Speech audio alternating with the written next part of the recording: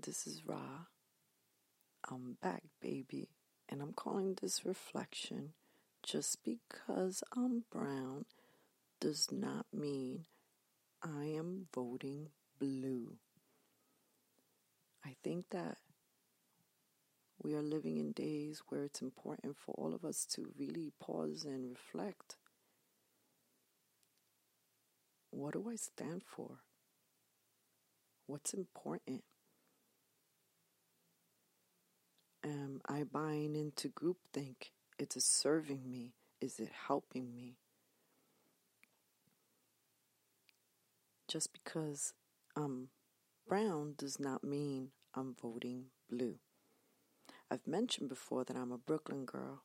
What I haven't mentioned is that ever since Rosita was a little tiny girl, I have always had a connection to the movement of local politics and activism and community awareness and gathering. Not fully, but I was raised in it. I was raised in it. And therefore, the majority of my friends are Democrats. And I love them. I care for them. When I see them at a community gathering, my heart is filled with so much love and joy, as I've established some deep bonds with some of these people, more so than my own relatives. And this makes this conversation hard to have. I don't see the benefit of what the Democrats are doing right now. It's scary, and I just ask a lot of questions because the way some of the Democrats have made the rest of the Democrats look is crazy. And this new wave of progressiveness, which I bought into at one point, I was like, yeah, this is cool, progressive, I'm progressive. They just sound like great words. Words like sustainable and sustainability, which you start realizing when you do a little digging, maybe it's not peaches and cream all the way around. Much more exploring and digging. The problem is that someone like me doesn't really identify with being Republican. There's a lot on the other side that doesn't speak to me at all. But there are some things, some big conversations that have been playing out lately that are important to me. Conversations that I think that we should keep energizing. And I think that as a brown person, as a Latina, I'm going to be more vocal about it. Because I don't agree with a lot of positions that some of my Democratic friends have taken, or some who have a little bit of bigger mouthpieces. It's like people feel pressured and coerced to go with it because they don't want to betray a friend. They don't want to betray a partner. They don't want to lose a community partner. So there's a lot of different entanglements happening here. And for me, when I peeped this out a few years ago and I started kind of seeing it, I was like, uh-oh, mama got to get out of here. And I started distancing myself. And it really hurt to distance myself from my community family because I don't think they knew why I distanced myself.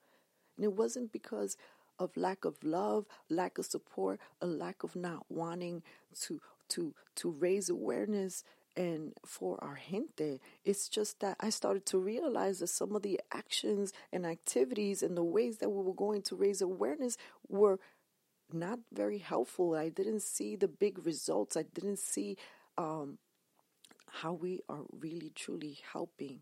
Are we helping or are we doing more harm? And then I also saw something that really puzzles me. We're just so focused on reaction. There's no so many of these communities that I've been a part of are so overwhelmed, are so short-staffed, are so busy responding to a problem that there's no pause, there's no reflection. What the heck are we creating? Is it working? Do we need to retool? Do we need to regroup? How are we leading our people?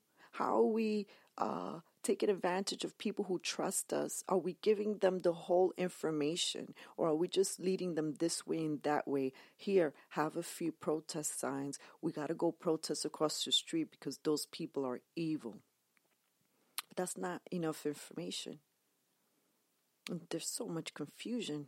There's so much anger and there's so much division. But people aren't talking and having conversations. They just seem to shout at each other. And believe it or not, some people are so overloaded in some of these communities that even those human beings that have great ideas, that have great experience, that want to try to help with the pause, the reflect, the redirecting. What are we creating? How are we helping our people? Are we stuck in a poverty consciousness? Are we not realizing that maybe we lack money, or maybe we don't have enough funds here, but we do have access, we do have resources, we do have space, we have intelligence, we have richness, we have so many things that we can use, and we aren't using those tools, I think, to their maximum effectiveness.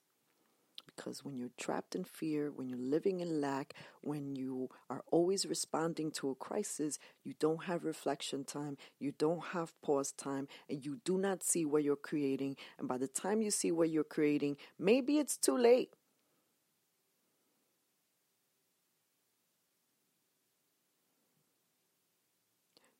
Vote your conscience.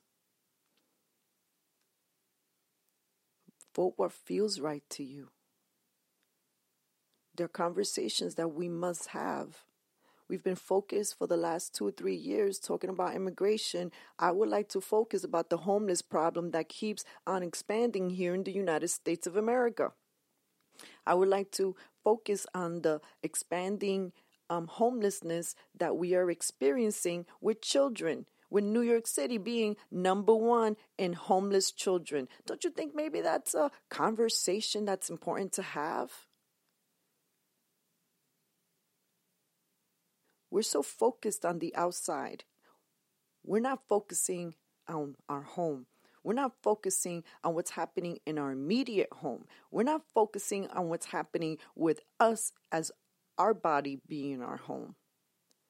And I think that we need to really look at that. How do we safeguard? How do we make sure that we are okay in our home, that everybody in our home is being fed, is being taken care of, is being regarded?